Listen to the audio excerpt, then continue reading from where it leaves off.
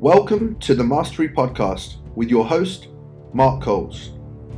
I have dedicated the last 15 years as a fitness professional to mastering my mind, my craft, and my business.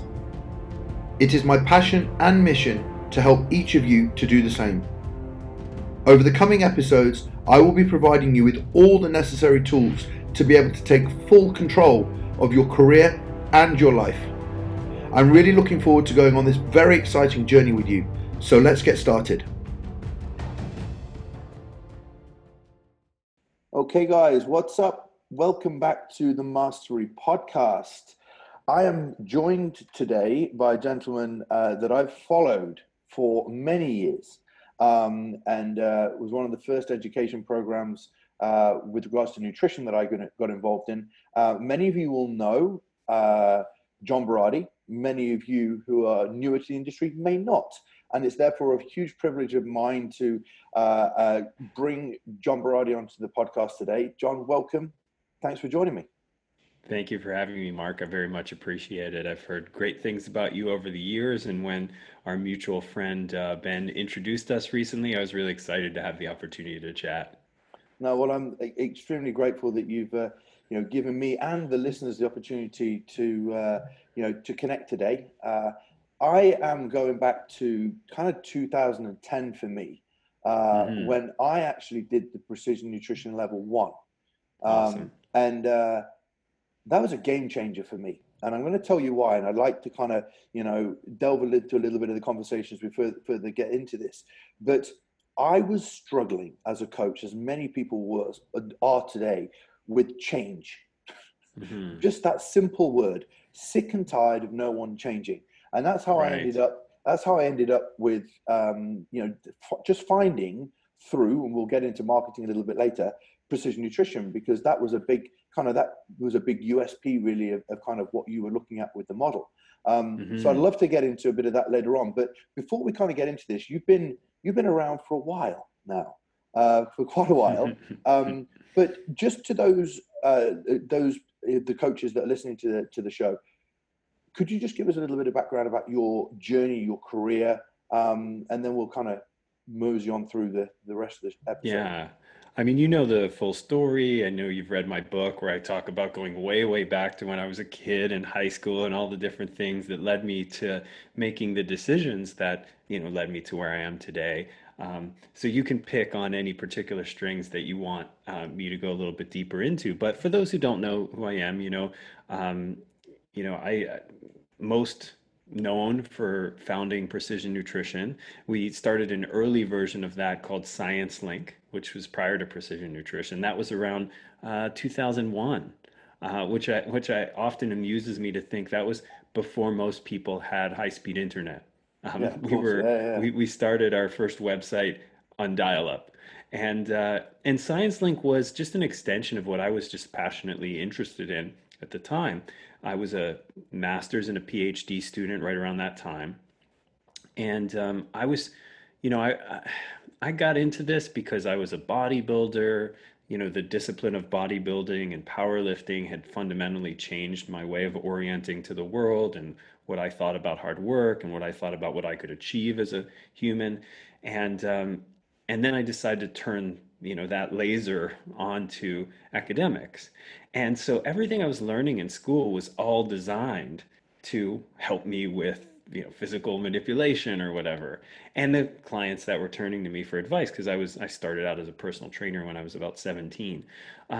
So Science Link was this idea of translating research into results, right? So every day for my PhD work, I had to read research papers, and I was doing research in the lab. But most fascinating to me was not research for research sake, but how do we take what we're learning and translate it into athletic performance or physique manipulation or improvements in health. So a full day a week I would spend Thursdays, and again this was before publications were on the web, in the stacks, which is like the bowels of the library at my university. You would go down to the deepest basement, and there would be all the research publications. So the January issue of the Journal of Applied Physiology would have just came out. And to nerds like me, you're like, oh, the new JAP is out. Let's meet at the library and read it together, you know? And so then I would just be taking notes constantly. What could I share in an article? What could I bring to a client interaction? And so, that was, the Science Link sort of beginnings.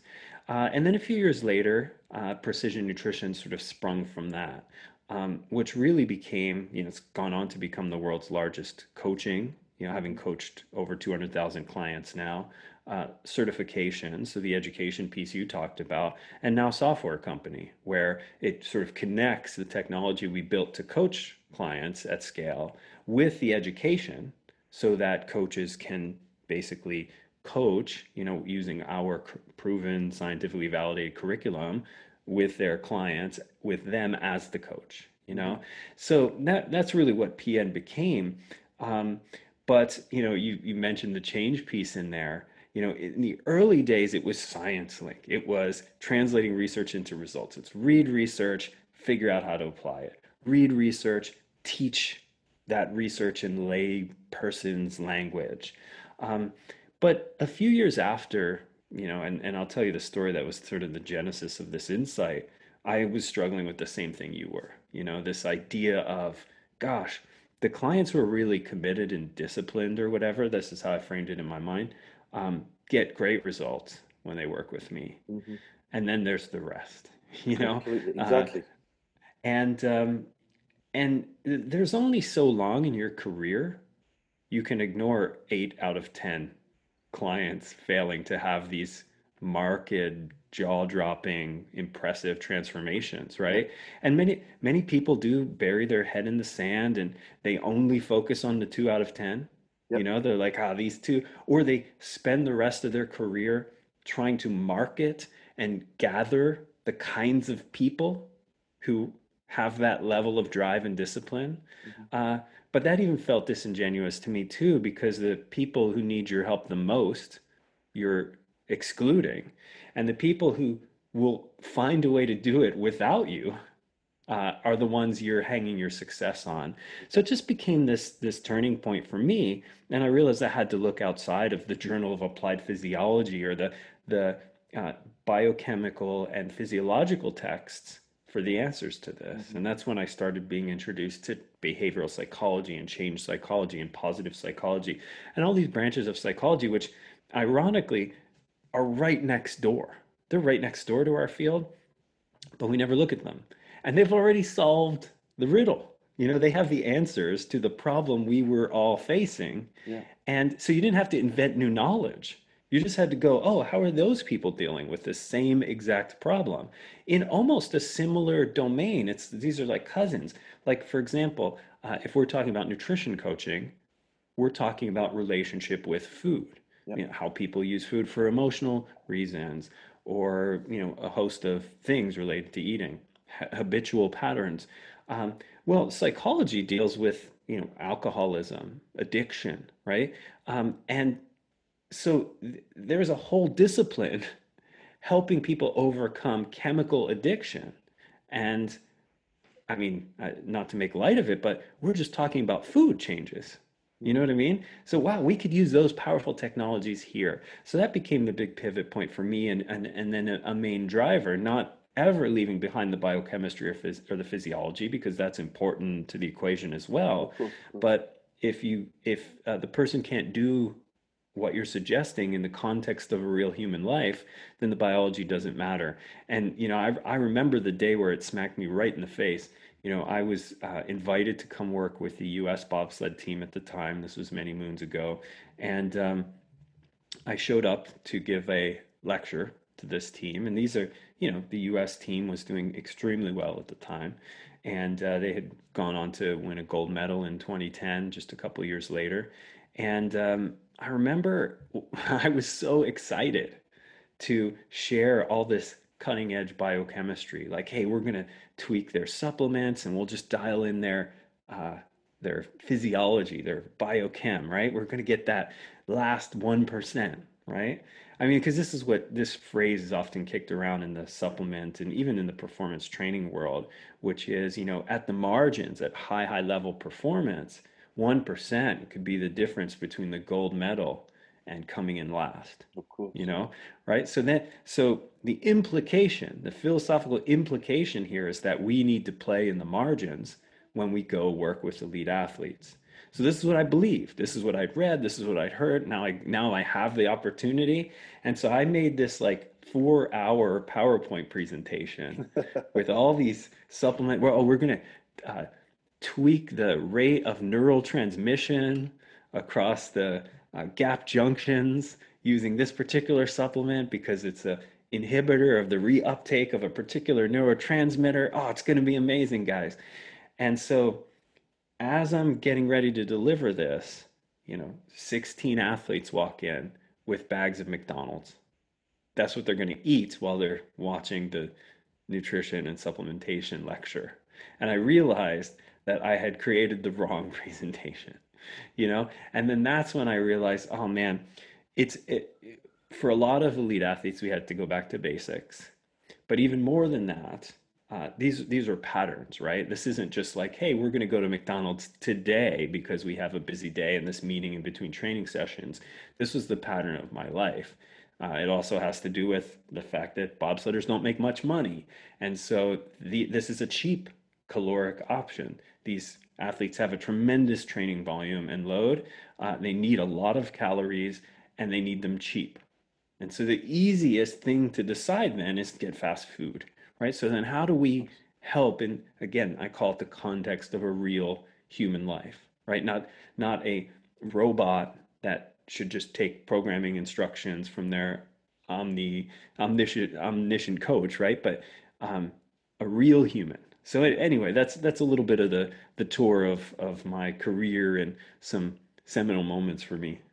And do you know, out of what you've said about, looking at that side by side kind of psychology and change, from a coach's perspective, you touched on something that was really, really important. There's a lot of people are looking for that two clients that's always going to get a result. But the thing Hmm. that was always rewarding to me was I know that people are coming to the gym for a result, and I owe it to them to help them understand as much as I could around that behavioral journey and change. Because some of my best transformations ever were people that had been with me 1 to 2 years who had gone through this change journey, and I had supported. Hmm. I became fascinated with not necessarily just the person that comes in and says, "Right, we've got 12 weeks, let's get shredded." Yeah. I was fascinated by the person that came in and said, I want to change, but they were giving me all the signs that there were so many barriers in the way.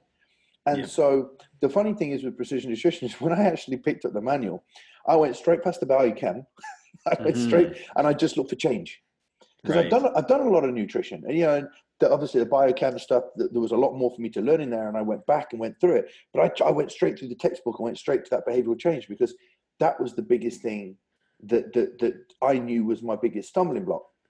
Now, Hmm. you talk about that kind of behavioral psychology and the kind of coach centered versus client centered approach in your book. Yep. This is something I'd love you to explain because I think this is a concept would help so many coaches because this behavioral change. I would say that nearly 90% of the problems that we have when we do any mentoring is there's a question that's asked and we'll go back to behavioral change. And as much as Hmm. everybody will expect it's going to be a nutrition or it's going to be a training, well, your nutrition looks pretty good. Your training looks pretty good. We're actually going to come back to the client. Hmm. So this kind of coach-centered, client-centered model that you kind of put together, could you explain this to us? Yeah. Yeah. I mean, this is going to be one of the biggest epiphanies, and I think all career progress stems first on some kind of discussion about what the coach themselves needs to change. So in between their ears is the limiting factor, right? So it certainly was for me. I think, I'm going to share some language here in a minute about coach versus client centered, like what that could look like in a conversation. But first, I think we have to change our orientation. And that's what this idea of coach versus client centered is.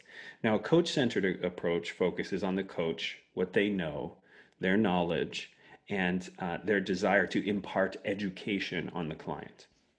Client centered coaching is different. It's about the client. It's about this notion that the client is fundamentally the expert on their own human life, and that this interplay between coach and client becomes really fundamental to appropriate change. So, a coach centered interaction may look like this. So, someone walks up to me at the gym and is like, "Hey, you're in really great shape. I've been thinking about this one question. Maybe you can help me answer it.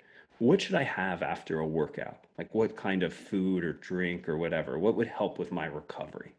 So now, I mean, I'm sure this happened to you about a billion times as it has me, and most coaches who are in good shape and hanging around the gym, right? Mm-hmm. Now, a coach centered approach, remember, it focuses on your knowledge, what you know, your expertise. Might say something like this. Well, what happens after a workout or during a strength training workout, let's say, is, you're stimulating muscle fibers, you're causing some micro trauma, Exactly. Yeah, and, yeah, yeah. after that, you need to repair, right? So you've used some glycogen, so you want to replenish your carbohydrate stores. So you probably want a fast digesting carbohydrate. You probably also want a fast absorbed protein, a complete protein source that can quickly take you from a negative protein balance to positive protein balance. Yep. So the best thing to eat after a workout would be a fast digesting protein carbohydrate drink, right? So that's a coach centered approach. Notice you asked the client no questions. You basically gave a lecture, and whether you did it in advanced scientific terms or very basic terms is irrelevant. Mm. What you did was a one-way conversation. You might as well have been on a stage speaking to an audience, Yeah, cool. right? That's a totally separate kind of interaction, right? That's an appropriate one if you're on a stage and you have an audience, right? Now, a client-centered approach here would be, well, cool, I'm glad you asked me this question. Could I ask you a few questions first? And use that opportunity to find out what the person's goals are, what they're doing right now for post-workout nutrition. So an appropriate question might be, oh, that's a cool question. What do you like to eat after a workout? What do you have right now? Right? Um, well, I don't need anything for 2 hours. I heard that's best, And then, oh, okay, well, all right, now I understand where we're beginning. Or, hey, I always eat Big Macs after my workouts. You want to sort of like a detective, start looking for clues as to who this person is and what kind of advice might be appropriate. Because yes, that shake idea might be really the next thing, or it might not be at all, right? Yeah, That of that may course. not be an appropriate solution at all. And you'll never know. You'll never know unless you ask some questions. So that client-centered approach really puts the client at the center of the interaction. Mm. It in practice simply looks like asking a heck of a lot more questions than any expert is inclined to ask. So if you're a coach and you think you're pretty knowledgeable, it's going to be your default mode to lecture over inquire. Yeah. And the client centered approach dictates almost in the beginning a forced kind of asking of questions until you get in the habit of actually being really curious. And then that curiosity leads this sort of dance between you and the client where you're like, now I get who you are and where you're coming from. I'm thinking this might be an appropriate next step. How do you feel about it? And that's where once you give the sort of co-created advice, the next sort of secret weapon here of coach or client-centered versus coach-centered is this confidence testing that we talk about, right? So, I mean, I rarely have ever heard this in most coaching interactions, but it's the most powerful thing we've ever used. And it's, okay, Mark, we came up with an option for you for your post-workout meal. And I know we co-created it in dialogue, right? Now the question is, now I'm curious, on a scale of 0 to 10, 0 being there's no way in hell, and 10 being, of course, a trained monkey could do this. Yeah. How confident do you feel you can do this every day for the next 2 weeks? And this gives us a sense for whether that advice is doable in the context of a real human life, right? I mean, how often have we told a client to go do something and then failed to ask them whether they have any belief that they could actually do it, So true. right? Yeah. In the medical industry, one of the biggest problems that conferences, hundreds of them annually, are trying to solve is the non-compliance of prescription medication use.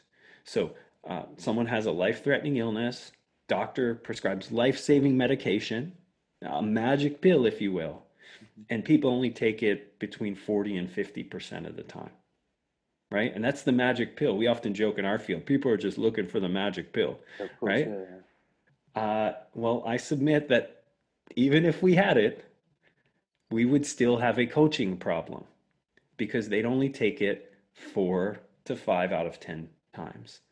So in the medical field, this is a thing, right? I mean, people are trying to solve it. Pharmaceutical industries are obviously incentivized to solve it because then they sell twice the medication, right? Um, but in this case, I often think, wouldn't it be interesting if doctors asked the same question? Hey, for your diabetes or heart disease or high cholesterol or So true. whatever, So true. Yeah. here's a medication. Now, before I prescribe this, I'm curious, how confident do you feel that you could take this pill once in the morning and once at night every day for the next 2 weeks? And if the person said, well, 2 out of 10, and the doctor prescribes it anyway, who's the idiot in that Yeah. interaction? It's so You know true. what I mean? So this is why I think it's such a powerful way. I mean, it takes, you know, 20 seconds to have that interaction. And it saves you lots of frustration as a coach, and it saves the client lots of frustration as a client because it tells us right off the bat, how confident does someone think they can actually do this thing? Because if not, we need to make it simpler so that they think they can actually do it. And so we don't have to have those annoying conversations. Hey, did you fill out your compliance grid? After 2 weeks, you see them again, and hey, how did your practice go that I gave you? Well, not so good, coach. Or that's even if they come back, because sometimes they're so embarrassed they didn't do it that they don't even come back, Hmm. right? So, and I call it hiding under the desk, right? You give someone a call and they're hiding under the desk when the phone rings because they know it's you and they're going to have to give you the bad news. Well, we didn't have to have that interaction. If I would have asked you up front, and you could have told me you don't think you could do it, and then we could have come up with something else. So this is the core of this client-centered approach. And again, it starts in between the coach's ears, right? It starts with a different frame or paradigm on what your job is, right? It's not to know all the stuff and then tell it to the client. It's something fundamentally different. If you love like acquiring knowledge and then sharing it in a unidirectional process, become a stage speaker. That's the job for you. Learn stuff, go up on stage and speak, or become a professor, Hmm. right? Get a big lecture hall full of students and lecture them. But if you want to be a coach, it's a different job. It is a dynamic interaction with each individual person. So just know what your thing is and do that and put yourself in the appropriate situation for that. And with this, it's really interesting because you've touched on this just now, but something I'll always look for in a coach is their ability to listen. And like you, as you've just said, the coach will speak at someone, and right from the day they start the coaching process, it's this is how we work, this is what we do, this is what we follow, and the client's like, and they're almost taking backward steps before we even start. And then Mm, once you actually start to ask some questions, it's not a bad thing if someone's determining to you the pace that they can start the coaching process off at, right? that's right. Yep. You know, it, Yeah, it, one of the things that helped me tremendously here is parenting, to be honest. We have 4 children. Our oldest is 10. I'll just give you a simple example of how this could play out in a non-coaching context, right? So I posted about this on social. I think our daughter was 6 at the time, so it was 4 years ago. And she was asking me about thumbs. Like, Dad, what are thumbs for? What good are thumbs? Now, okay, coach-centered coach would give a lecture about the value of the opposable thumb. yeah, yeah. Maybe I would talk about sort of anthropometrics, and I would talk about anthropology, and I would talk about our primate ancestors, and I would give a full dissertation on how useful the thumb is, how the thumb evolved and it became, important in sort of the evolution of various species. That's a coach-centered approach. It's about me and what I know. I'm going to sit you down for lecture time. I know better now, right? So what I did instead is I said, let's find out. As I said, are you curious for real? Yes. Let's find out. I have an idea. Let's tape your thumb down with tape, and we'll spend the next 3 hours finding out what good a thumb is for. Oh, And that's wow. what we did instead. And at the end of that little experiment, we untaped her thumb and I said, hey, what was it like not having a thumb? What do you think thumbs are good for? What did it help with? What didn't it help with? In this case, we let the client, the child in this case, Mhm, learn through experience, learn at their pace. mhm. Do you think the lesson was more foundational, was more received, was more understood when their thumb was taped and they had to live it? Or do you think it would have been better if I had just lectured? You know, we could probably share some facts later, which we ended up doing. As she got curious after the experiment, I was like, well, and hey, this was a thing in, the development of various species. And it became now super interesting because they had felt the applied experience of this. So this example is just so profound. But I mean, as a PhD, as a lecturer, as a stage speaker, it's one of the hardest things to remember to do. My first instinct when someone asks me a question is rush into the teaching space. Yeah, of course. And most coaches actually fancy themselves teachers, don't they? That's what they would say a fundamental of their role is. Now, I'm not saying teaching is bad. I'm just saying that there's often better and more effective ways to teach than lectures. Mhm. And especially when it matters, right? Like if the test is life, right? Not, the exam that I'm going to have you write. Um, so anyway, it's a thing that I think applies this skill, this coaching skill, I think applies to parenting, team leadership, and coaching clients. It's the same exact skill. As you highlighted from everything I said, it's this listening skill. Mhm. And that begins with the fundamental curiosity. And prior to that, I think you just have to train yourself to overcome your instincts to answer questions when they're asked. Really, I Uh, mean, that's it. Someone asked a question, and my instinct is to Teach. answer it. Yeah, yeah. But I have to overcome that somehow and instead get really curious. And eventually it becomes second nature. Now, I'd say 60, 70% of the time, my first thing is, oh, you asked that question. That makes me curious. I've Yeah. got some questions for you. And now often countered, people will counter this. I don't know if they're trying to disprove my point or whatever. They'll say, yeah, but sometimes you get clients who just want to be told what to do, right? They hate what you're about to do to them, right? And my trick for that is so simple. For the clients who are inclined to want an answer rather than an experiential type of learning, you say something like this. That's a great question, and I have an answer for you. But before I answer it, I'd like to know your thoughts on it. Mhm. So, what does that do? Well, it gives them the confidence that you're not evading, that you're not doing your job, right? I know the answer to this, and I'm happy to share it with you. But first, I want you to tell me something, Mhm. answer a question, or tell me your thoughts on the answer, right? So I get their involvement, and then I make good on my promise. I go, oh, that's really interesting. That's exactly what I was going to say. Or I look at it slightly differently, right? So you actually have them involved in the process of answering their own questions. And again, it's this idea that, well, I have a client who just wants to be told what to do. That's no excuse for not following the client centered model, Mhm. right? Mhm. If you understand that that's how your client is, you just tell them, I'm going to answer this. I have an answer for you. I'm going to give it after X. And I think based on what you've just said there, one of the things that comes up so many times is my client is not following their diet. And that was why I ended up at Precision Nutrition. I'm giving the diet, I'm giving the diet. And I'll never forget one day there was a mum of two children and she wasn't following her diet. She wasn't following her diet. Wasn't, and I just remember studying and I went into her and I said, is your diet, the one that I've provided, the one that I've told you to do, is it something that you can follow? And she said, no. Hmm. And I stopped and I went, oh. And I remember saying to her, what could you follow?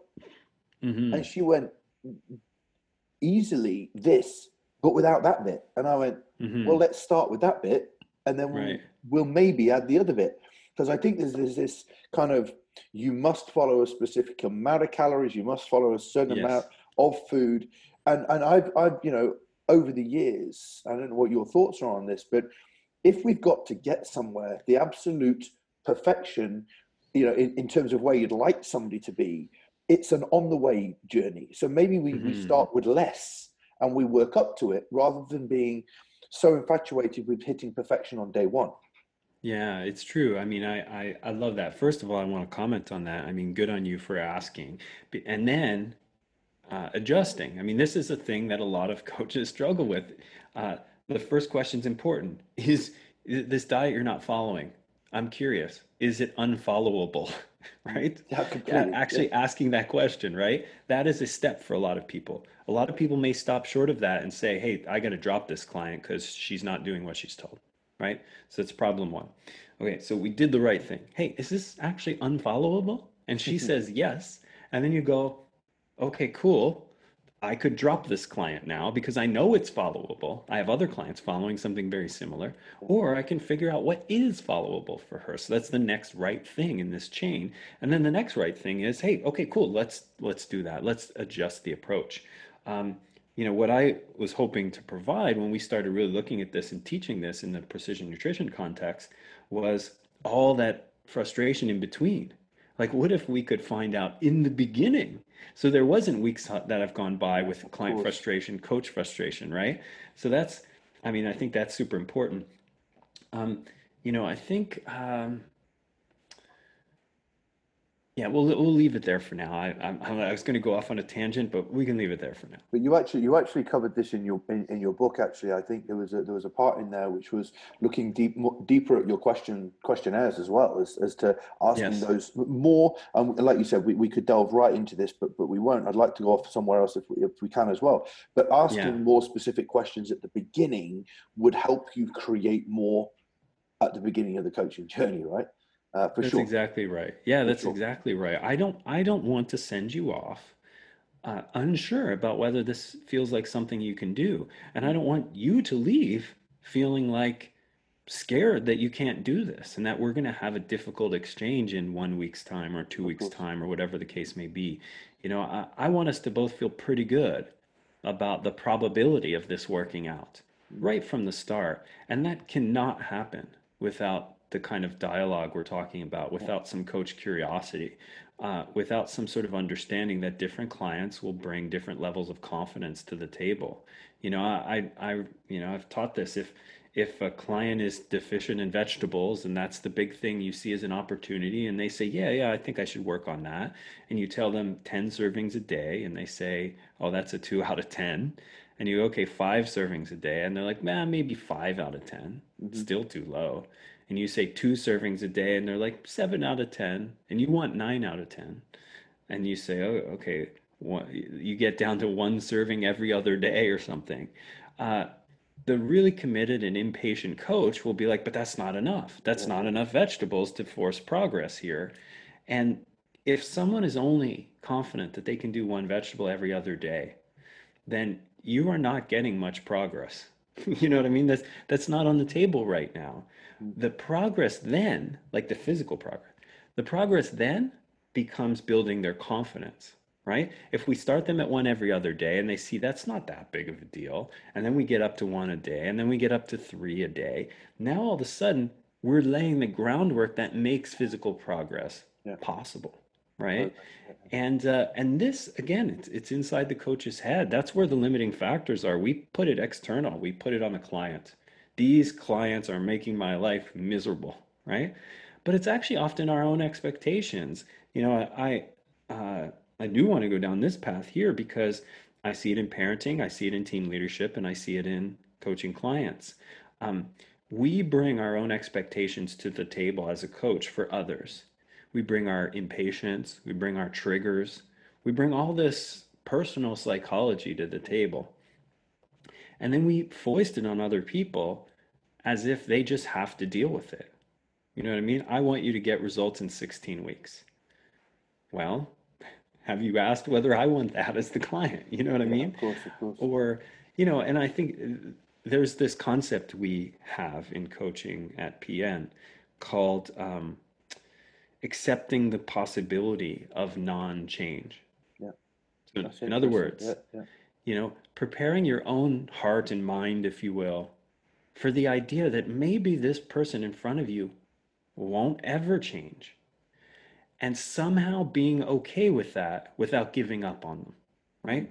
Just being okay that sometimes that's even enough. Like the interaction that someone cares about them and is helping them forward may be enough for now for that person, right? I mean, we've had clients who've gone through a year of precision nutrition coaching who did not have remarkable physical transformations.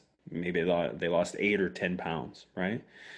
And they still say it was worth it because they got other things out of it, Yeah. right? And so for us, it's just as coaches, it's this idea. And again, I think about it in parenting context, right? Sometimes I find myself rushing my children along, oh, we're going to be late for such and such, right? And I'm putting all this pressure and anxiety into our relationship when the such and such thing that we were going to be late for was for them in the first place, and they didn't care if they were late or not. You know what I mean? Yeah, We do yeah, this all yeah, the time. This is sort of characteristic of us as leaders, as parents, and as coaches. So it's just, again, how do we work on our own brain to say, is this their expectations or mine? Am I adding stress and tension and anxiety to this relationship that they've never asked for? yeah. They don't have those expectations of this. Can I be more patient? Can I accept less progress as a coach, right? On my client's behalf because they never asked for all that, right? And again, if you don't know them, then you won't know what they've asked for. And all you will be doing is projecting your own whatever. And in the hardcore training world, that's happened far too often, right? I mean, coaches will fire clients because those clients are making them look bad. You've Mm-hmm. heard this, right? Yeah, of course. Like, Yeah. hey, I can't work with these clients who don't follow my advice. They make me look bad. So, really, what you're saying is that the most important thing here is your ego and your marketing, right? That's what I'm here for. I'm here to collect testimonials to drive my marketing, and client desires be damned, right? And so, again, that may be fine if you define that as your purpose. Mm-hmm. But if your purpose is actual coaching, it's insufficient. It's the wrong approach. Mm-hmm. No, I love that. And you've just touched on something which you said a few minutes ago, actually. And I wanted to kind of you head off on this direction because with that, we get to a point where it's like, is coaching your thing? Is it your Yeah. jam? Because you Hmm. talk about this in the book as well. And it really made me stop and think because there's nothing wrong with being a speaker. There's nothing wrong with being a writer. There's nothing wrong with being a coach, a trainer, a personal trainer. There's nothing wrong with being a body transformation coach. But I find there's a lot of fitness professionals that have this whole should be, must be mentality and Yeah. end up very unfulfilled. And I, Yes. I, I spend a lot of my time, I have come from the age of 23, redirecting myself. I've done a lot of personal growth and development with myself over the years to navigate myself to a point where I can truly say I'm never been happier, never been more fulfilled. Every coaching session I've done with my clients, I love, but I'm seeing a lot of coaches who are following a path that they feel they should and must do, as opposed to Hmm. what they truly is their passion. And interestingly, and I know I always do this when I read books, because if someone suggests something, such as yourself, I will read the book. And I read The Unique Hmm. Qualities, and I went and finished that Yeah. last week. And it's a book that I'd never been introduced to, even though I studied Dan Kennedy's work. But identifying your own passion and finding that. That's something that you've talked a lot about. And I'd love Hmm. you to share your thoughts on that, because I think there's a lot of fitness professionals who are a little bit lost. Yeah, completely. Yeah, I mean that was really the crux of the book, aside, yeah, fundamentally the book came about in 2017 when I sold my ownership of Precision Nutrition, and I was, I got lots of money, and I had lots of free time, and I said, "Hey, what's next?" And this is an idea that I've had for a while now. Man, it would be great to capture everything I think I've learned over the last 30 years. And I think the core of everything that I've learned is this thing, what you talked about in your journey, and I've had a similar one, right? This idea of, am I even in the right place, Yeah. right? I mean, when people are thinking about career, they often jump past that and go to what are the tools and tactics to assure my success, right? And there's plenty of that in the book. But before that, it's just, am I in the right place? Am I on the right bus or in the right airplane pointed at the right direction? Um, I come from an immigrant family, and this has always been my driving force. I grew up seeing hard work. My parents, the uncles, all the people around me, blue collar folks with not much education, working two, three jobs. So this is baked into who I am now, that I was always going to work hard. I don't know how to do anything but, right? But I also got this perspective through education and exposure to different ideas, that wouldn't it be cool if I'd done all that hard work towards something that was meaningful to me? Yeah. Something that at the end of my life, my retirement, whatever, and that's why I have that little quote in the book, when I die or retire, dot, dot, dot. When I die or retire, I'd like to know that I directed all that hard effort at something that will have made a difference and made me feel great about it, right? Um, and so, that's where the book sort of the core of the book is this idea um, of finding your purpose, using your unique abilities to serve it, and then setting up your values as your sort of, you know, parameters, or, you know, sort of rail posts to keep you within what's important to you for a good life, right? So now I didn't come about this theoretically. I came about this very, very practically and Same as concretely, me. right? Yeah, same as me. I have the story in the book where, PN was taking off, it was on fire. If you're an entrepreneur, you would have loved to have been me. You know what I mean? Like, we're making lots of money, we have a tremendous industry reputation, we're making a big impact on lives. It's in the space that I said I wanted to be in. I went to school for pre-med. I was supposed to go be a doctor, and then I stopped at the last minute and said, "Hey, now I want to do this nutrition and exercise thing." And people are he what, I remember someone saying to me, "That's a great idea. Skip med school, go do a master's in exercise science, because I heard the exercise science factory is hiring." You know, and Yeah. that summed up very well, the difficulty of that decision. There are no jobs waiting for you at the end of a master's in exercise science, right? But I did it anyway. But now I'm one of this tiny percent that's actually crushing it financially, helping people have a great business. But I was thinking of killing myself, and if folks want the full context of that story, they can check it out in the book. But I was going through a really difficult period, and I didn't know why. We had just had our third child, so life was hectic on the home front. But what I come to learn after a lot of coaching and exposure to this kind of stuff I'm talking about right now was that I was living through a phase where I was uh, working in my purpose, but not using any of my unique abilities, right? So I was running this company, doing a bunch of stuff I wasn't good at, a bunch of things that weren't important to me, like to my soul. And so every day was this massive drudgery, and I was the owner of a big successful thing, and I didn't know what any of that meant. You Yeah, know what I mean? so Like, true. how do I even get out of this? So I wrote down a list. One is I sell my shares in the company, right? Get free of this burden. Two is I just give my shares away. I'm so happy I didn't do that because a couple years later we sold it for $200 million. Um, so that would have been $100 million I gave away to escape some pain. And the list continued, and the last item was drive off a bridge so the family can collect some insurance money. And I didn't have an earnest suicide attempt or anything like that, but the fact that I wrote it down and it's still in a notebook that I have to this day, Mm. um, it made it clear that I had to do some work. And I met with my business partner who started the company, Phil. We met, got some counseling. But what emerged from it all was this process for identifying purpose, unique abilities, and values. And I got it from different places, you know. Like you said, Dan Sullivan is the guy who I learned the unique ability thing from, Sorry, you know. yeah, I said Dan Kennedy. He's marketing, isn't Yes, that's right. And so, I pulled these things together, and then Phil and I did it on ourselves. So I still have my purpose, unique abilities, and um, value statements posted on my wall. So I he? can look at them every single day and be reminded when I forget what I'm here to do.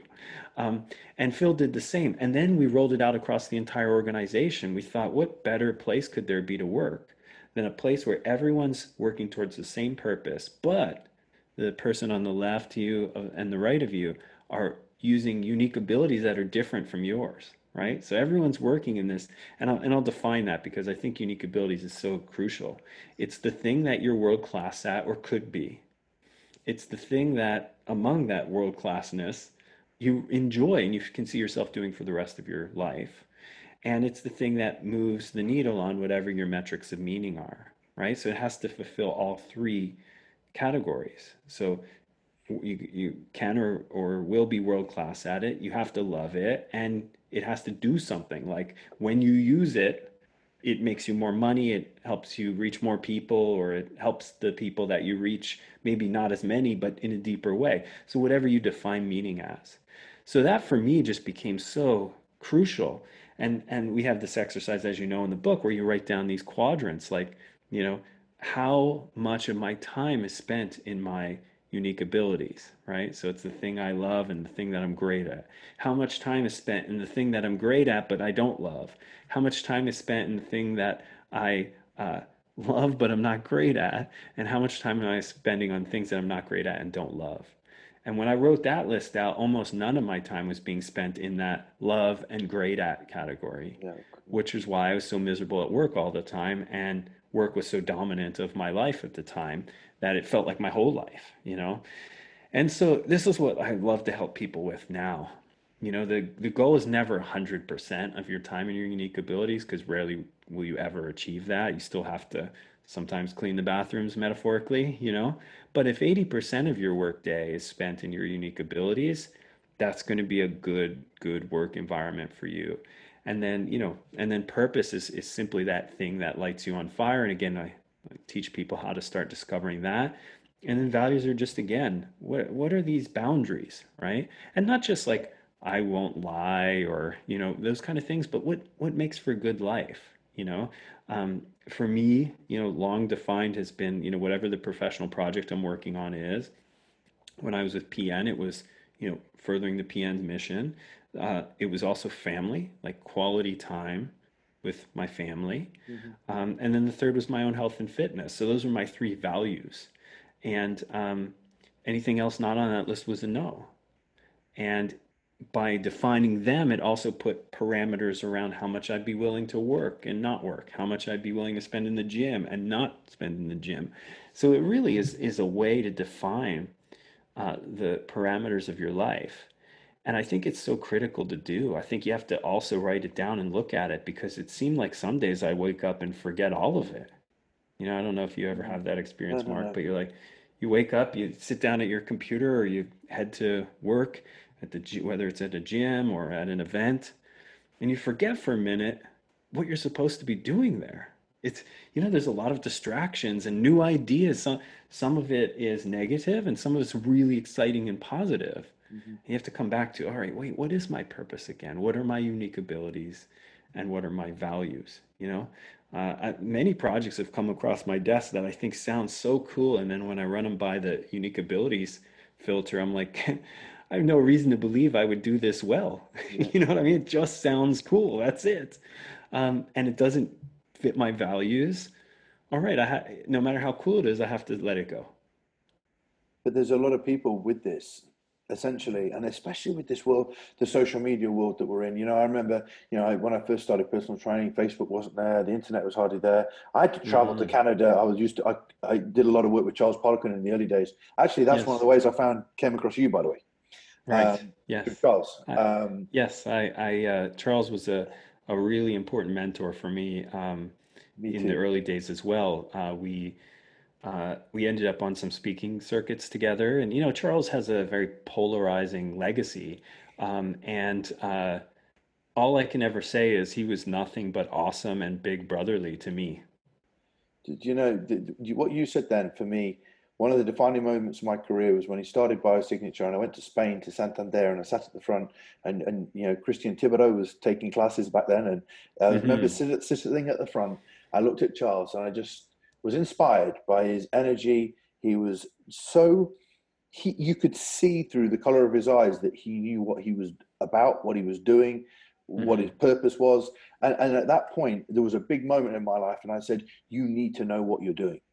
Hmm. And I didn't know what it was. This whole purpose, this whole values, and a lot of the things that I've kind of learned more about in my career. But I think I mentioned Charles to you because this world now is so social media driven. There's a lot of people seeing so much and ending up deciding this purpose and this set of values, even if they call them a set of values, which are almost like they're living according to somebody else's. Yes, yeah, it's a copying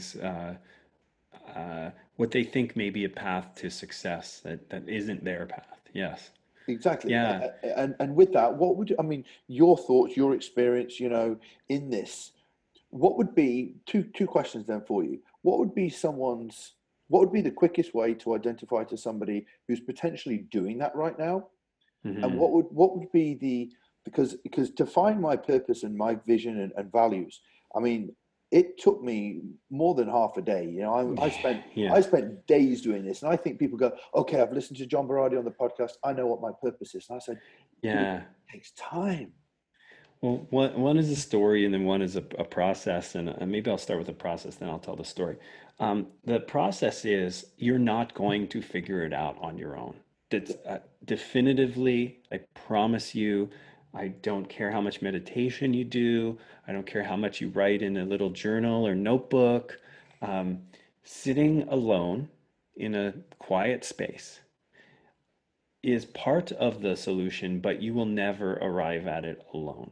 You need to ask the people around you. So again, in the book, there's a series of questions. On the purpose side, it's we figure out through these questions what your superhero origin story, and you want to include your parents and the people who knew you when you were young, because a lot of our purpose is driven by experiences we had when we were young, either positively directed or negative. So this thing happened and I ran away from something and that's become my purpose, or this thing happened which was so positive and that's become my purpose, right? So we need those people who knew us when we were younger. And then when we start moving to unique abilities, now we start thinking about colleagues, coworkers, the people who love us, the people we trust. And in the book, we have those 10 questions, and they feel broad at first, but when you start getting answers from 5 or 10 trusted people, your unique abilities come out so clearly. You're like, man, I would have never said that, but they are absolutely right. I mean, you have all these like good feeling, but holy shit moments, right? And this is how you do it. You have to triangulate your own self knowledge, good, bad, or neutral, and that of those closest to you. And you start, it's like that story of, I don't know, 6 or 10 guys standing around an elephant and they're blindfolded, and each one is touching a different part of the elephant and trying to describe what it is that they're feeling. Like, what is this object before you? Mhm. And one person's touching the trunk, so it thinks it's a big boa constrictor snake, and another person's touching the tail. And uh, you only can know that it's an elephant when you combine the experiences and the felt of the all the people, right? Because you're blind, right, to all of the picture. And this is how I feel about this kind of stuff. You are one blindfolded individual touching the left toenail of the elephant and trying to decide what kind of animal it is. If you try and do this alone, when you do it with friends and the people who care about you, the picture emerges, and you have a chance. So that's what I recommend. And what we're looking for is what makes me tick. What kinds of things do you rely on me for and count on me for? What do you think I'm world class at or have the potential to be? Some of these kinds of questions. And again, I give them all in the book. And so the idea is reach out to those 5 or 10 people, Hmm. ask them to fill them out. When they come back, it's a wonderful experience because it's one of the most interesting little times that you'll have in your career where people are literally telling you nothing but unqualified positivism. Um, and then you'll be like, oh, this emerges a picture. And again, I share mine so you can see how I actually coded them into a set of work, responsibilities that I look at and say, oh yeah, this is what I'm really good at. Um, and I'll give a story now, and this is my wacky story. So in the US, whenever I go to a grocery store and I walk down the bread aisle, there's this one bread that stands out, and it's called Dave's Killer Bread. Now, I've never seen it in Canada or where I live primarily or anywhere else, but it's all over the US. So Dave's done great with his bread. Now, Dave's Killer Bread has a picture of Dave, and he's like a maybe 30 something year old guy with longish hair. It almost looks kind of like a mullet, maybe, right? And he's got a guitar in his hand, and he's muscular. So he's like the personal trainers who fold their arms in their or The new lean over a bar hairstyle. to show off their biceps. He's doing it on a guitar though, right? So you got this Yeah. long hair mullet guy playing a guitar with biceps visible on bread that is a little bit lower carb and a little bit higher protein than normal bread, right? So now I don't know Dave. I don't know his story. I don't even want to know it because I made up a story that I like better. And here's what it is, right? Imagine you're Dave and you're sitting there in the world trying to figure out your purpose and your unique abilities and your place, right? And you're like, what do I like? And he's like, well, I like playing guitar, like rock music. I like lifting weights. I like muscles, and I like eating healthy, right? I'm pretty good at baking. There's no career for me. I mean, really, if you think about it, what logical career is there for a guy who spends his time lifting weights, playing guitar, and baking, right? None. Unless you're Dave and you're creative and you're like, wait, is there like an outside the box way of combining my uniqueness into a thing, right? And so Dave's Killer Bread gets born. He's like, I'm going to make, because there's got to be other people like me who like eating healthy and lifting weights and love bread. And so I'm going to make bread for them, right? And now Dave has this killer company, right? And that's even if someone knows the Dave story and it's different than that, don't social media me about it. I don't want to know because it's That's just just it's I just the love way. living this fantasy, right? Yeah, too right. But this happens all the time. I remember being at a Luca Husavar is a friend of mine, and he puts on this event um, every year, and so I went and spoke at it this last year. He runs a really killer gym in the Pacific Northwest of the USA. And I remember being on stage and then looking at all the other speakers. And I mean, Luca's a really interesting guy. He played pro basketball. He comes from Slovenia. He's his own character, and he's a good friend of mine too.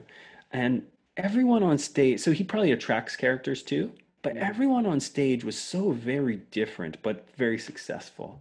And I remember thinking, like, all these folks in the audience are going to look up here and they're going to try and pick someone to copy. And because they think one day that'll get them on this stage. But that couldn't be further from the truth because everyone up here is up here because they didn't copy anyone, because they did the Dave's Killer Bread equivalent.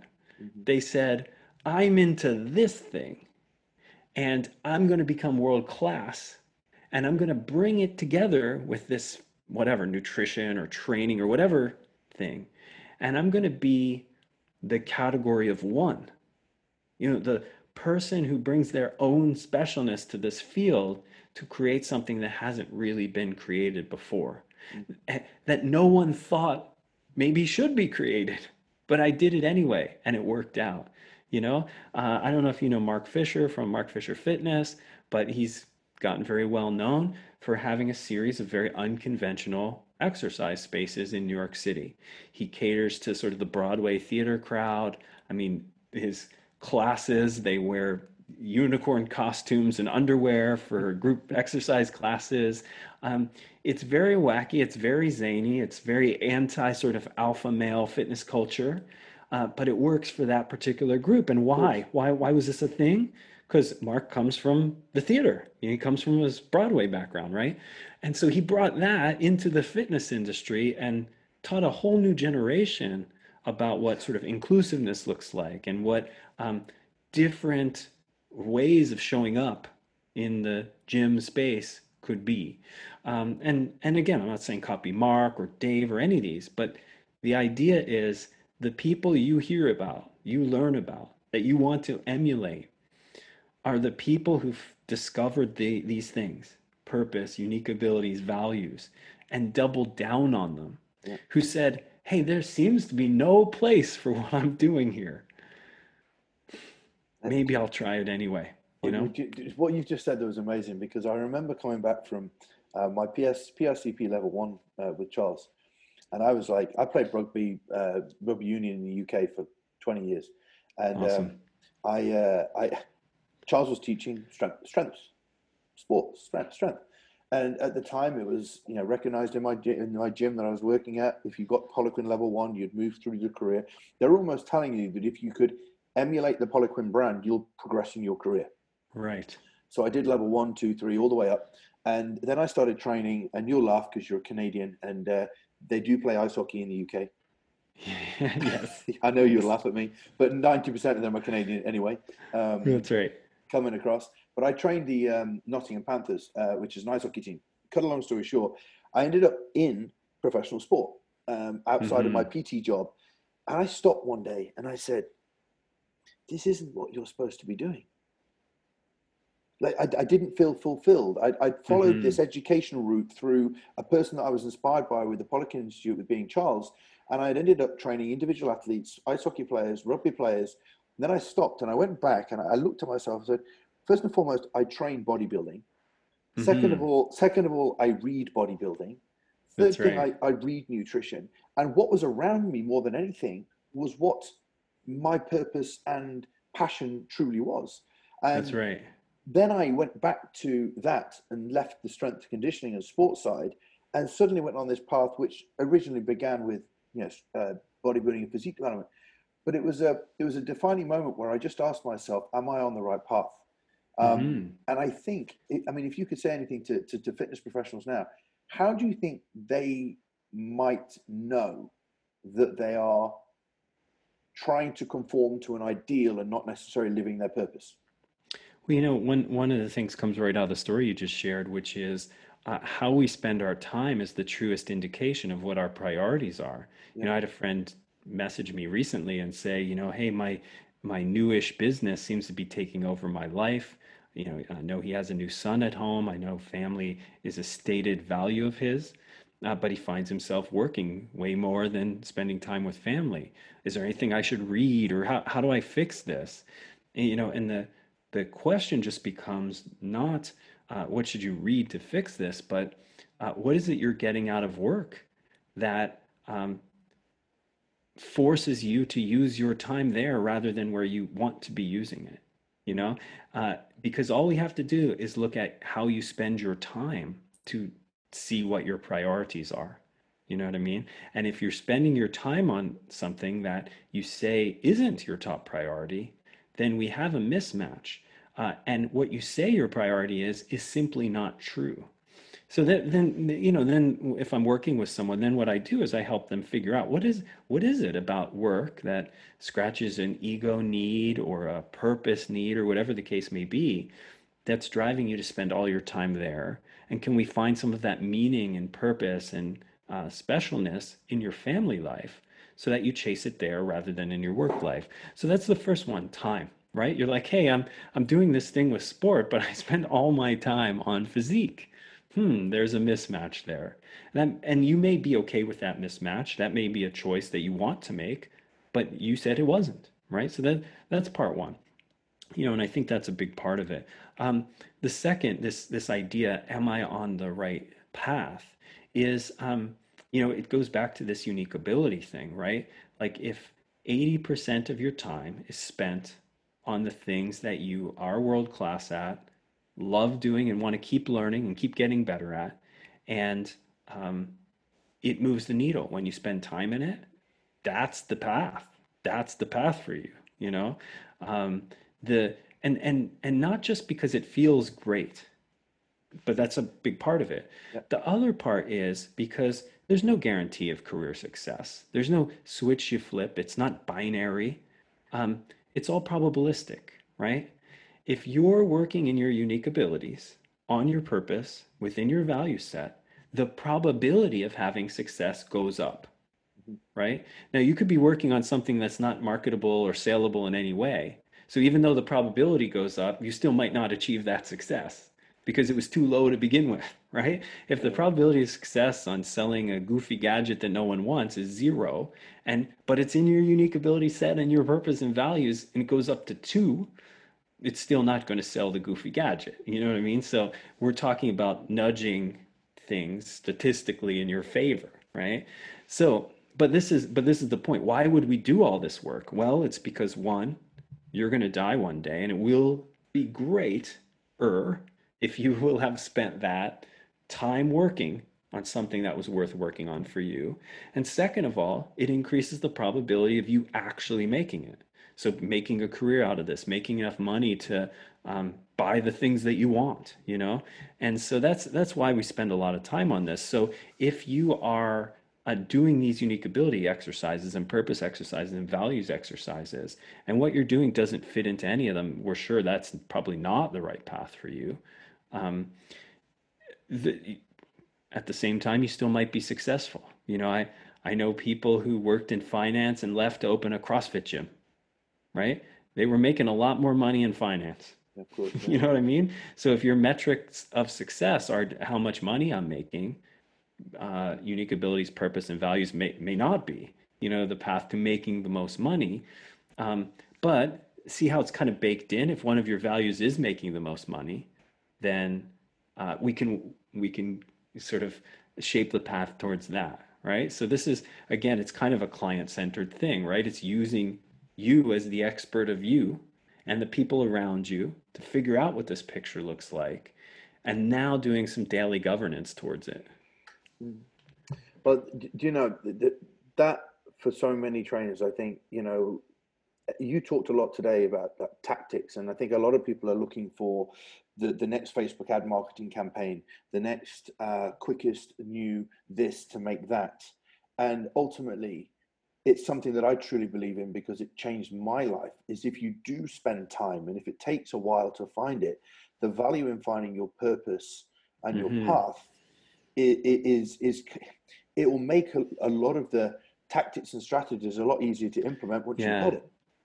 And I mean, if we're looking at your career, for example, and my career, for example, for sort of instruction here, illustration, the truth is you didn't spend 20 years uh, looking for your path and then start. You started while looking for your path. You do these things in parallel, right? They don't happen in series. Mm. No one is going to uh, wait 10 years, make no money, make no contribution to the world, have a major epiphany about who they are, and then show up with no skills, Yeah, right? yeah. Because you have no skills because you've been on the bench, um, and crush it, right? You have to be building skills along the way. You have to be trial and erroring along the way. What I think can happen though is you can fast track this. I think while you're just testing stuff out, if you're also doing these exercises, now you have like theory and practicality, and they're all sort of coming together so that you're like, oh, yeah, this is what I think, my values are. But I actually just tested them in the real world, Mm. right? I mean, I often think, like, we'll use the values as an example. Let's say career is one of your top values, like you want career progression, and adventurousness, right? So they both sound great. I'm adventurous and I'm career oriented. Okay. But I want to figure out for real which value is top for you, right? So let's pit them against each other. And I think this unique ability stuff, purpose stuff, and value stuff, there has to be this tension. Let's make a contest, right? So let's say it's April and you just got an offer to start a new job in June, and it's right on the career path you wanted, and you're really excited about it. Um, well, if career is your top priority, then you take it, right? Obviously. But what if you had a trip planned, go around the world, June, July, August, right? And you're really excited about that trip. You didn't know the job was coming. Which do you do? Do you take the trip or do you take the job? That's going to tell me your top value, right? Both of them sound great on paper when they're not forced to choose, right? Which one do you choose? Now, that's just a theoretical exercise. Think about your life. Have you ever had to make a choice like that before? Which one did you choose, right? If you're playing the game of life while also doing this introspection and self discovery, you'll get lots of examples of choices you really made rather than theoretical choices you wrote on a piece of paper. That helps give you clues as well, right? I love it. I love it. And then that ultimately, at the end of the day, I think also around a lot of people, John, there's a lot of clues every day, but they're choosing not to listen. Hmm. There's a lot of things that are happening. Now, I'm very conscious of time. There's one thing I'd love to ask you, and I want people to read your book because you talk a lot about reputation. But there was one bit in your book which I love, which you described developing your reputation is to focus on being a consistent human being, and I just loved Hmm. that phrase. What do you mean? Yeah, that's great. I'm I curious though just before love I this. I love it. I'm curious before I answer, Why what am yeah, I? what resonated with you?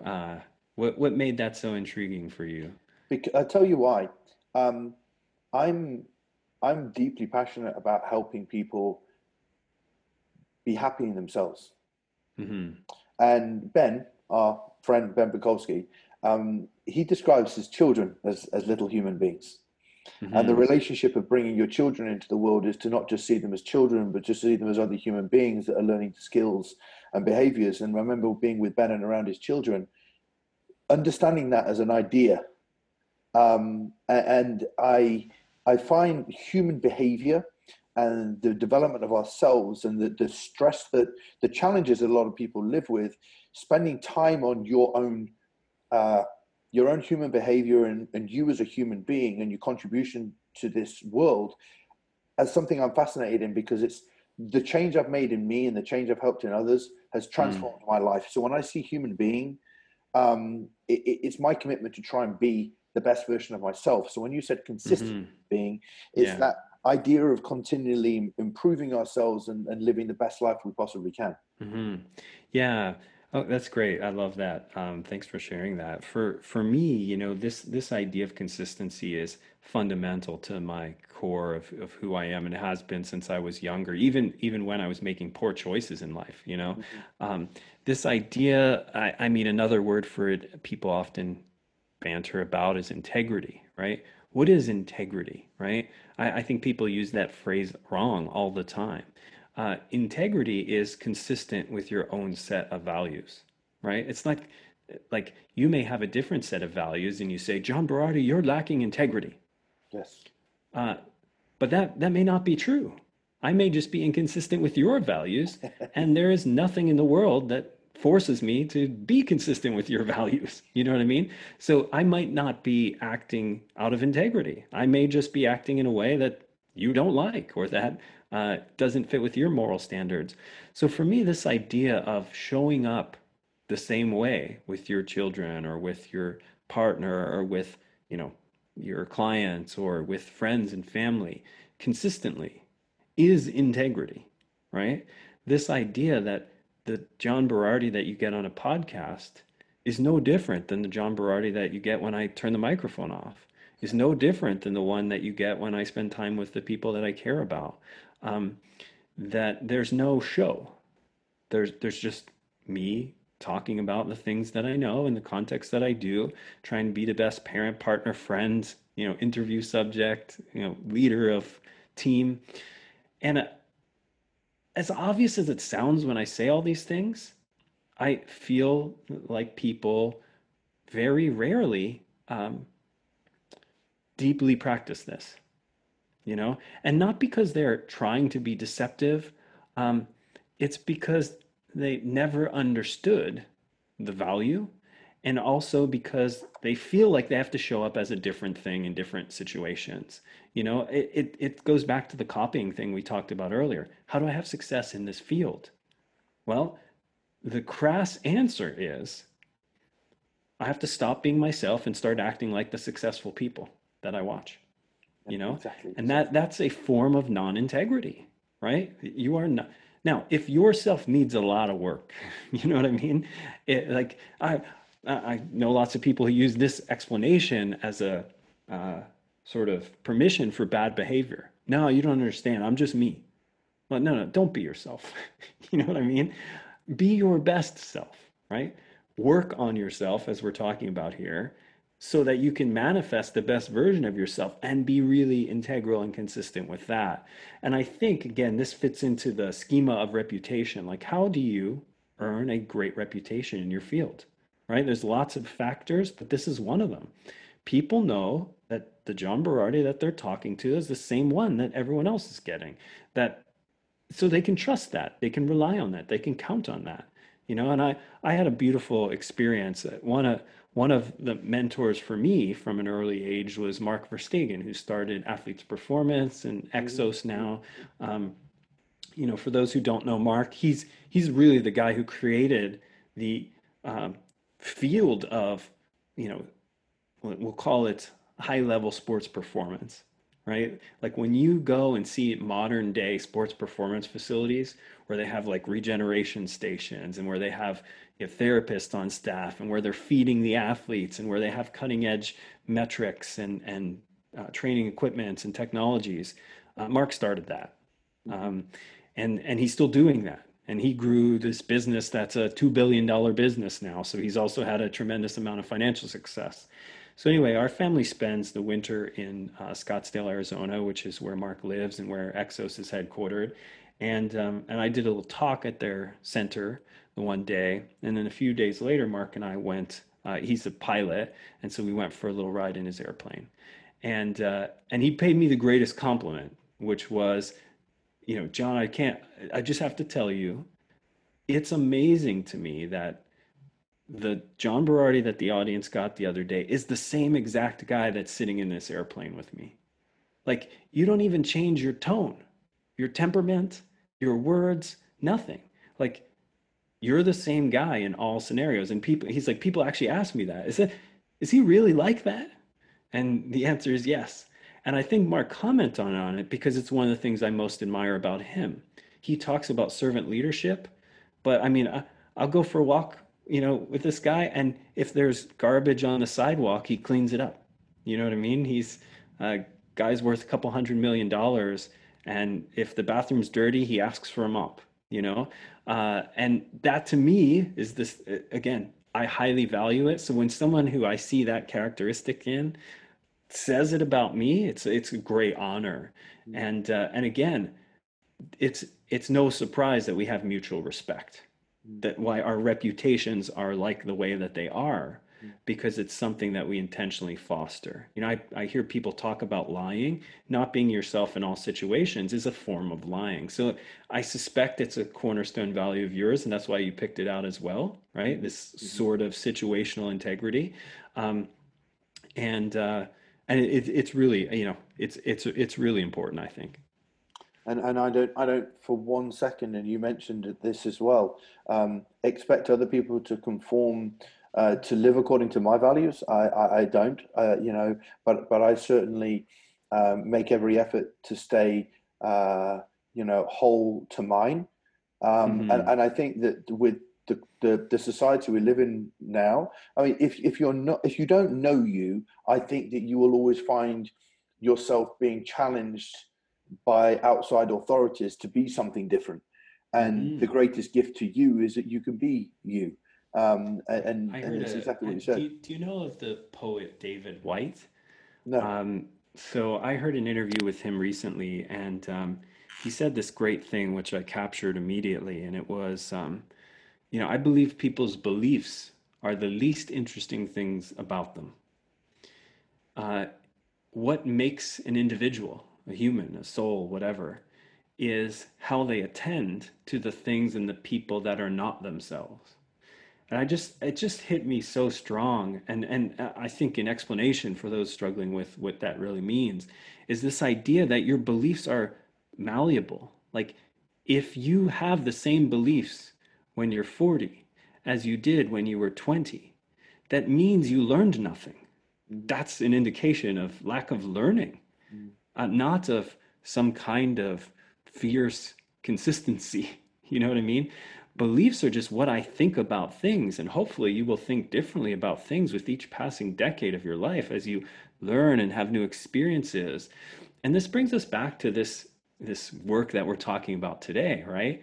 Because there's a presupposition that people will have that once they discover their unique abilities, their purpose, and their values, that it's somehow locked in for life. And it's not. And this is what makes it difficult and confusing, um, because you have to keep reevaluating over and over again as the seasons of your life change and say, all right, is that still true? So if you're lucky enough, if you do the work and you earn the ability to say, oh, I think this is my purpose, unique abilities, and values, uh, now it's sort of incumbent upon you to revisit it regularly and Mhm. say, as I learn, as my beliefs change, is this still what I want to work Is this still towards? true? Yeah, very true. You know? Very true. And so it becomes this, uh, at the beginning of the journey, admittedly, it sounds intimidating. Gosh, I have so much work to do, and I still have to figure out what to write in the ad copy. You know what I mean? For Exactly. my business and my marketing. Um, but for me, and I think for yourself, and I think for anyone who's on this particular journey, it is exciting. It doesn't feel like a lot of work to me. It feels exciting. It feels like, oh, wow, this is great. Now I can involve the people who care about me and myself to continue to explore this emergent person that I am, that I'm becoming. Uh, I can stay current. You know what I mean? I can keep my purpose and unique ability statements current with who I am and now and what I'm learning. And there's external factors. I wrote about it in the book. A good friend of mine, her son just graduated high school, moved out. So now her sort of self-definition is evolving as she becomes an empty nester and a professional and these kinds of things. And I think so there's going to be external things, right, and then internal work that you've done that changes them, right. It's not static, it's not fixed, right, like this David White said, your beliefs are the least interesting thing about you, right. It's how you turn your attention to the things that aren't you and the people that aren't you that makes yourself. Mm. What a conversation. Do you know, about 5 minutes ago, I was sitting here and I was starting to get lost in this conversation. I was like, that's where my inspiration finds itself when you just feel like I could do this for another 3 hours. And I'm very Right. conscious of our time. And also, this topic, it can go on and on and on. But I just think that, throughout my life, and I'm sure you'll agree with me, when I've worked on me and worked on my core values and worked on what I want and my purpose, nothing bad has ever come of it. It's Hmm. only good things have ever come as a result. And I think That's right. it's worth the work. It's worth the work. Yes. I Um, will say, there probably are moments of discomfort though, yes, right? I mean, yes, there sometimes have to be these moments of staring the, let's say, gap between what you say your values are and the time that you're spending on things, yeah, yeah. where you go, oh man, this is dissonant, right? Like I'm singing this song, but these are the notes I'm hearing. Okay, right? So I've had loads of those moments. So that is the cost. And that brings to get about a fundamental disruption, not of reality, but of your construct of reality in your brain, right? And that disruption can feel bad. But if you're committed to the path, then only good things come of it, right? Like Cool. then you go, oh no, wait, this is great. I just discovered an inconsistency about what I say and what I do. Awesome. I didn't know that yesterday. You know what I mean? I didn't know that about myself yesterday, and now I do. I can fix that, and it's in the reputation section of the book. That's where I talk about this idea of hunting feedback. It's the same thing. Like you want all the feedback, even if people call you bad names, because you're in control, Hmm. right?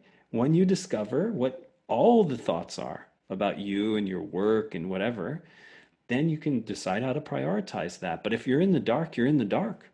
You don't know, right? So this is so critical. And again, it early in my life was a pain point. I didn't want to hear negative feedback. Now I'm giddy when I get it. Yeah, Bring it on, all the feedback, the good, the bad, the neutral, because all of it uh, is the construction material for future me. exactly. Yeah, yeah. No, I love that. Absolutely love that. Thank you, John. It's been an absolute pleasure. And I know, I mean, this has been one of the most enjoyable podcasts I've done for a long time, and very much on a lot of subjects that have helped shaped my career as well. So I think there's a big connection to me with that, Mhm. especially. But I know that a lot of people listening to this would get huge value from this. Now, your book, I actually have it here, so I'll do some PR for you. Thank you, um, sir. but could you just, tell the listeners how they find out about you, your book, and everything else that you're involved in? Yeah, totally. Yeah, so the book's called Changemaker, and the subtitle will help, people decide if it's for them. It's basically how to turn your passion and for health and fitness into a powerful purpose and a wildly successful career. Again, I sold my shares in PN, which is what most people know me for, back 3 years ago now. And I sat down and I said, you know what, this for me and for the industry, be I so bold as to suggest that I might be giving the industry a gift.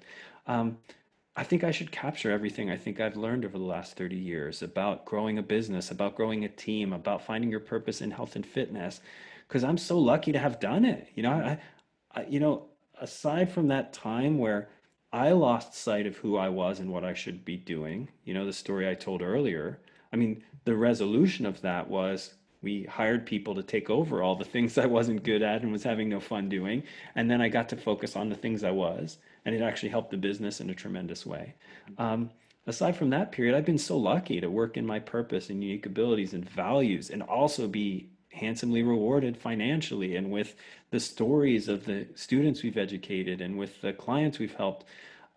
And so, I thought, gosh, who's in a better position to share this than I am? I mean, not just because I'm so smart or successful, but because I have time, right? Like I sold the business. Now I'm sitting here hanging out with my family every day, also thinking about these lessons. So I wanted to capture everything I think that I've learned in 30 years and share it all um, as authentically and generously as possible. So that's where the book came from. And as we talked about before we started recording, I'm as proud of this, prouder than anything I've ever done. I mean, I think I've done good work too in other domains, but this is really, I mean, it was a painstaking 2 years of putting this out because every day I would sit and go, what I wrote today, is it true? Is it real? Is it honest? Would the people who were living the experiences with me, would they say these are true, real, and honest? And that's the kind of book I want to write because it's so easy when you sit down to write to actually kind of integrate what you think the world expects, uh, what you think is popular with what you think, And for me, it was like, can I set aside what the world expects and what is popular and just say what's true, Mhm. And so that's the book, and that's what I love for people to check out. I mean, it's so interesting that you can capture 30 years of experience in a book like this and then sell it on Amazon for $20, Isn't but it? that's that's what we're at nowadays, and it's great because we launched this last November, so we're a bit less than a year into it, um, and also the reach that something like this could have. 50,000 health and fitness professionals have already checked this book out. There's only 400,000 in the world. You know what I mean? So after a year and a half, we'll have a quarter of all the working fitness professionals having read this thing, which is so amazing. Amazing. Um, So anyway, I'm just super excited to get in everyone's hands. I think there's probably people who don't work in the field who could benefit from it too. I thought that But when I read it. Yeah, I thought that. yeah, but I wrote this for the field. During the process, the editorial team was like, you know what? Why don't we just make this a business book? Just broadly a successful business book. And I was like, I've struggled with that too, but these are my people. Yes. I came from you read the story in the intro. My life was saved by someone in this industry. I was mentored. I was taken out of a pretty bad lifestyle. Um, so I wrote this book for my people. That's plain and simple. So anyway, if there are folks out there who want to get started in this field, you have to read this. If you're in the field and you're just trying to figure out what's next, I think you'll get a lot out of it as well. Hmm. So that's Changemaker, and again, I'm super excited to get it in everyone's hands.